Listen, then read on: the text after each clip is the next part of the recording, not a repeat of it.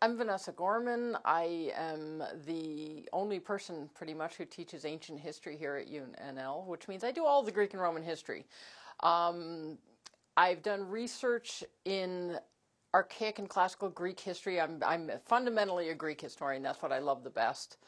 But my second book was actually about the concept of how luxury causes you to be corrupted. The whole rich man in the eye of the needle idea. And that was a collaborative project with my husband, who's in the classics department here.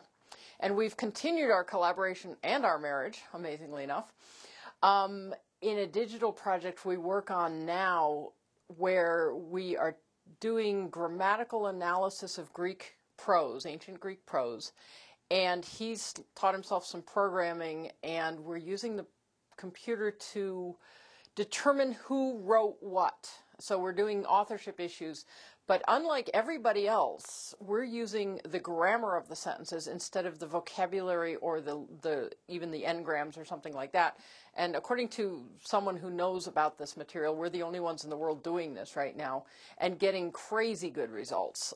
We're getting results with 50-word hunks that other people are getting using vocabulary with 2,000-word hunks. So it's a really exciting project that involves just cutting new ground in the humanities. As for teaching, I teach all of the ancient Greek and Roman history, everything from the big survey of Rome, which is one of the biggest classes we have, to upper division classes on the Athenian democracy, the Roman Republic. I'm teaching the capstone course, which is about writing and writing a good project. I'm very much a writing fanatic, and so I believe that one of the best things you can learn as an undergraduate is how to write an effective argument that says what you think it says it well, and says it briefly and clearly. And so I spend a lot of time in my classes on short essays, just emphasizing the writing, taking the primary sources, looking what the ancients really said instead of what other people say they said, and letting you learn to think for yourself about it. And so I think this is the best job in the world. I mean, I love my job, and I love the fact that students respond so well to the ancient world and to what we can offer them about it.